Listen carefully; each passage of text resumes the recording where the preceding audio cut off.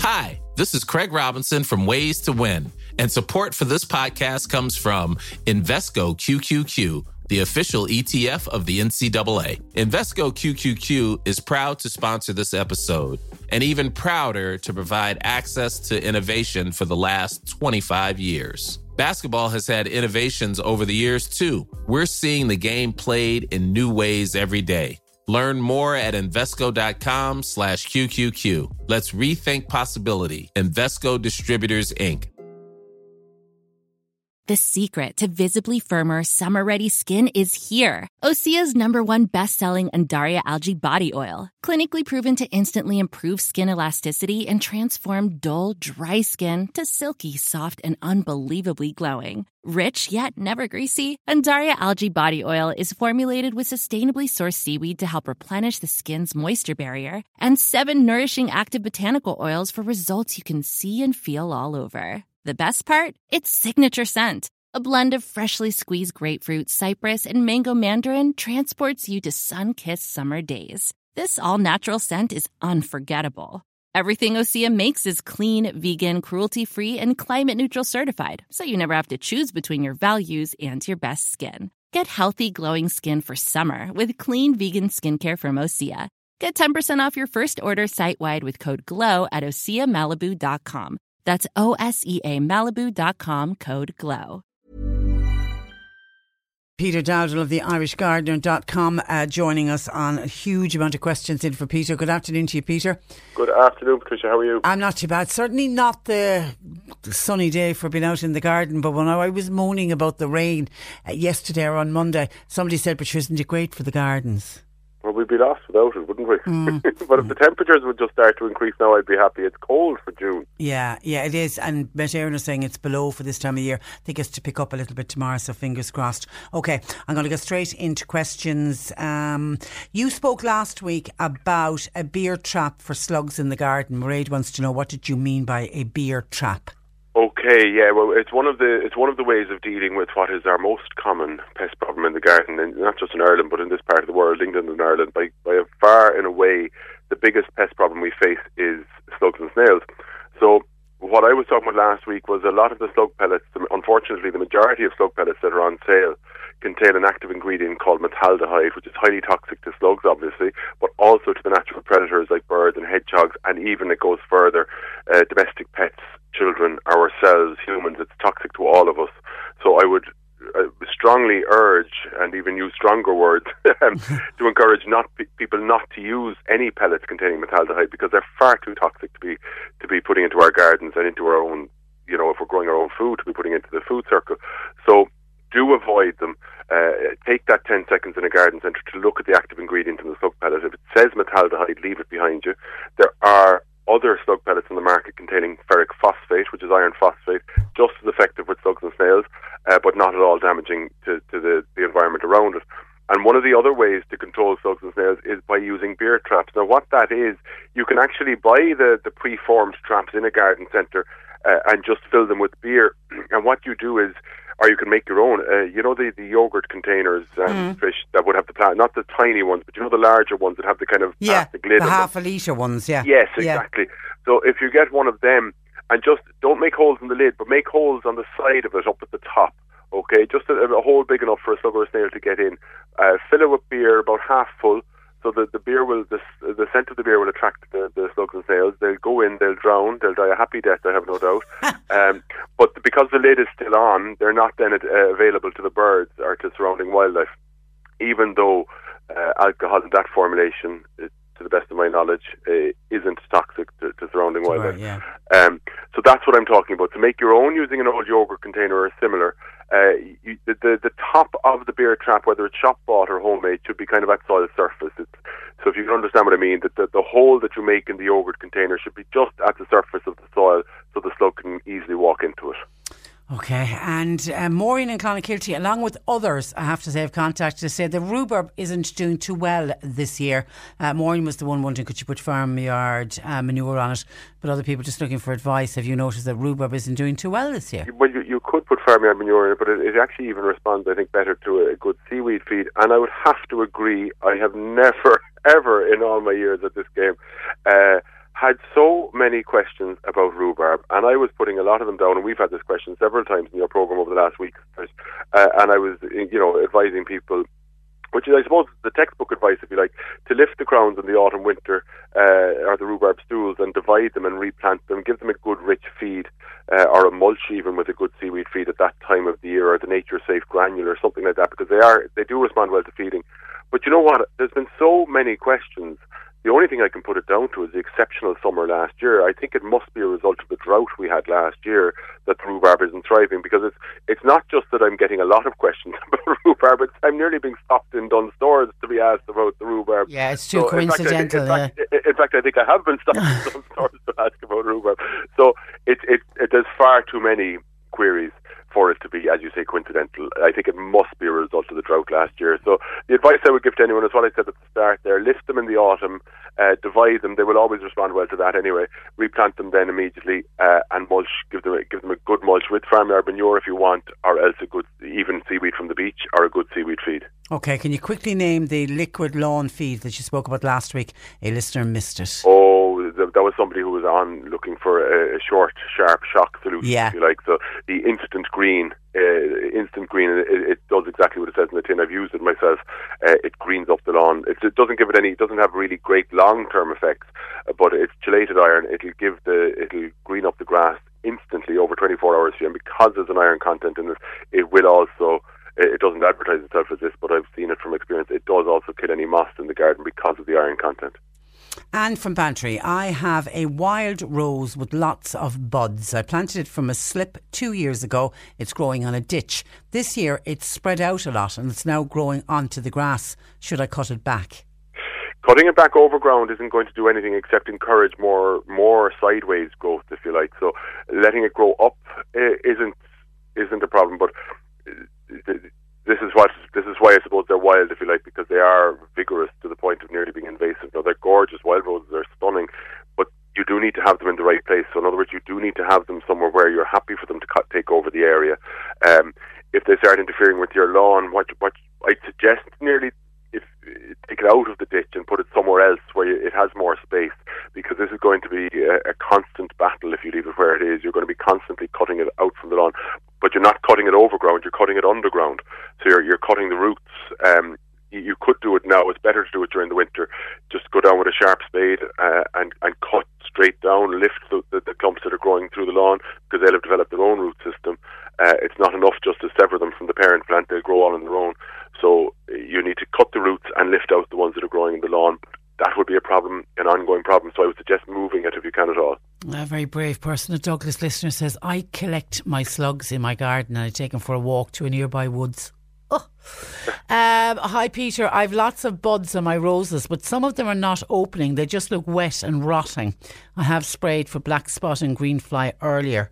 What would Peter think? Well, just going back to the Douglas sister, he or she is doing the absolute right thing, of course. Oh, I know. It's just the idea of picking up the slugs. Yeah, I do it myself for what it's worth. But yeah, anyway, it's spraying for green fly and that. Number one, I wouldn't encourage to spray for green fly and that, because you don't know, a lot of those insecticides are doing an awful lot of harm, particularly to the bee population, which we don't want to be doing.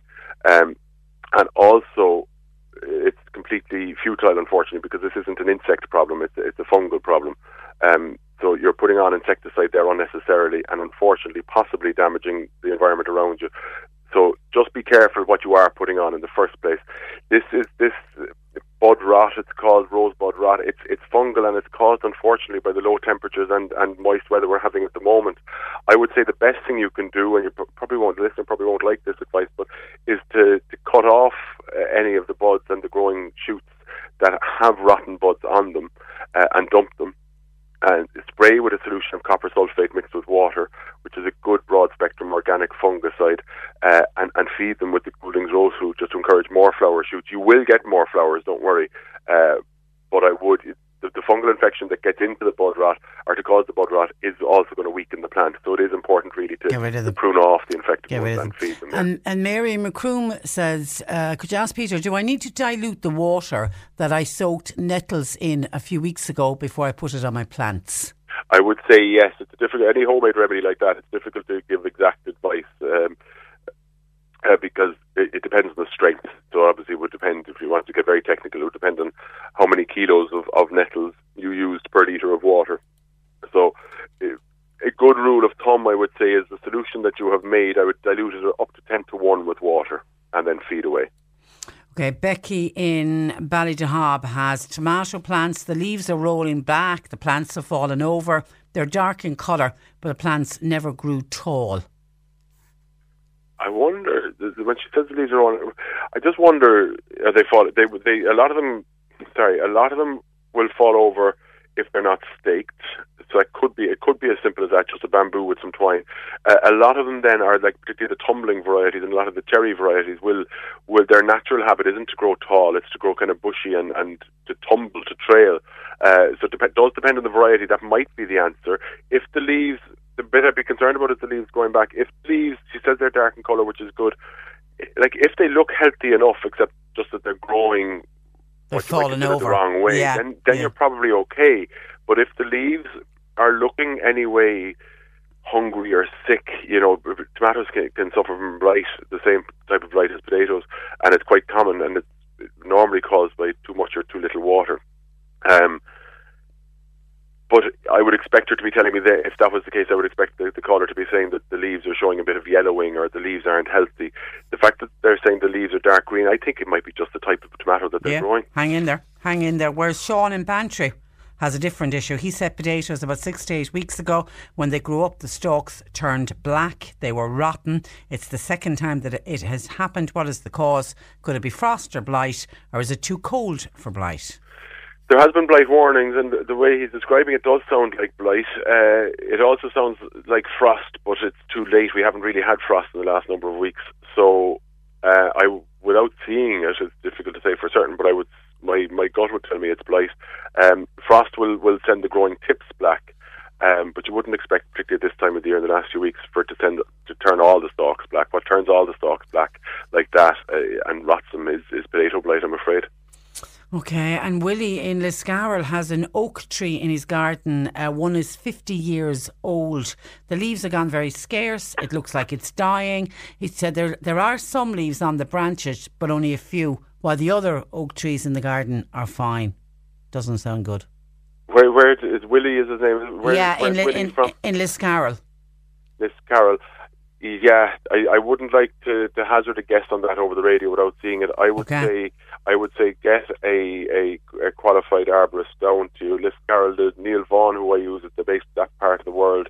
I would get on to somebody like Neil, ask him to have a look at it, or any qualified, arborist that you can trust. There'll be a charge, but for a 50-year-old tree, it's worth it, isn't it? It's absolutely worth it. And unfortunately, there are particularly Phytophthora. There are some that will cause sudden oak death. So it's worth getting somebody to look at that. I'm afraid I couldn't hazard an answer over the phone. That's perfect. Sheila in Boherbue. When is the best time to transplant Flame of the Forest plant? It's gone too big for where it's presently growing. And what would be the best manure to put on laurel? It's the ordinary green laurel. It's got very yellow in appearance. That was planted 2 years ago. But firstly, the Flame of the Forest. The Flame of the Forest, stunning plant, but it does get quite big. Yeah, it can get to kind of 8-9 feet and even more. The best time to move it, the only time really that I'd advise moving it, is during the month of January, when it should be totally dormant. Any evergreen shrub like that, really, I'd leave off till January, when hopefully the ground is frozen, the plant has gone totally fast asleep for the winter, so it has a chance to repair any root damage caused during the move.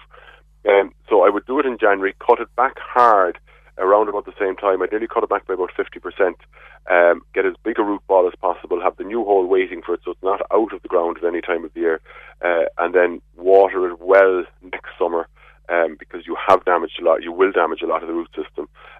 It's unavoidable, so do keep it well watered.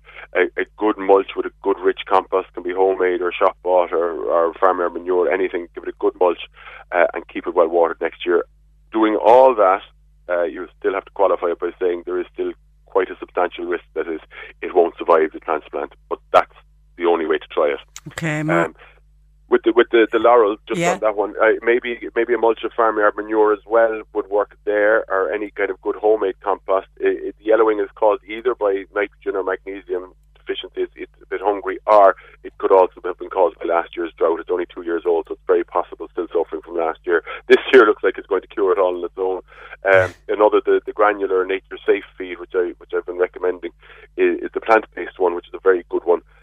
Just if you rather get something like that as opposed to a mulch or a manure, that would do a very good job as well. Okay, Margaret in Mallow, very quickly, violas in a window box, they keep getting some kind of fungus and then they droop and break off easily. What is the reason for this? It happened last year. I'd say if I asked her, are there black spots in the leaves, and she'd tell me yes. It's a fungal infection specific to violas and pansies. It's viola black spot, and it's I'm afraid incurable once you get it, and more often than not, and I'm not going to ask her where she got it because that wouldn't be fair, because it could be from any garden centre or any shop in the country.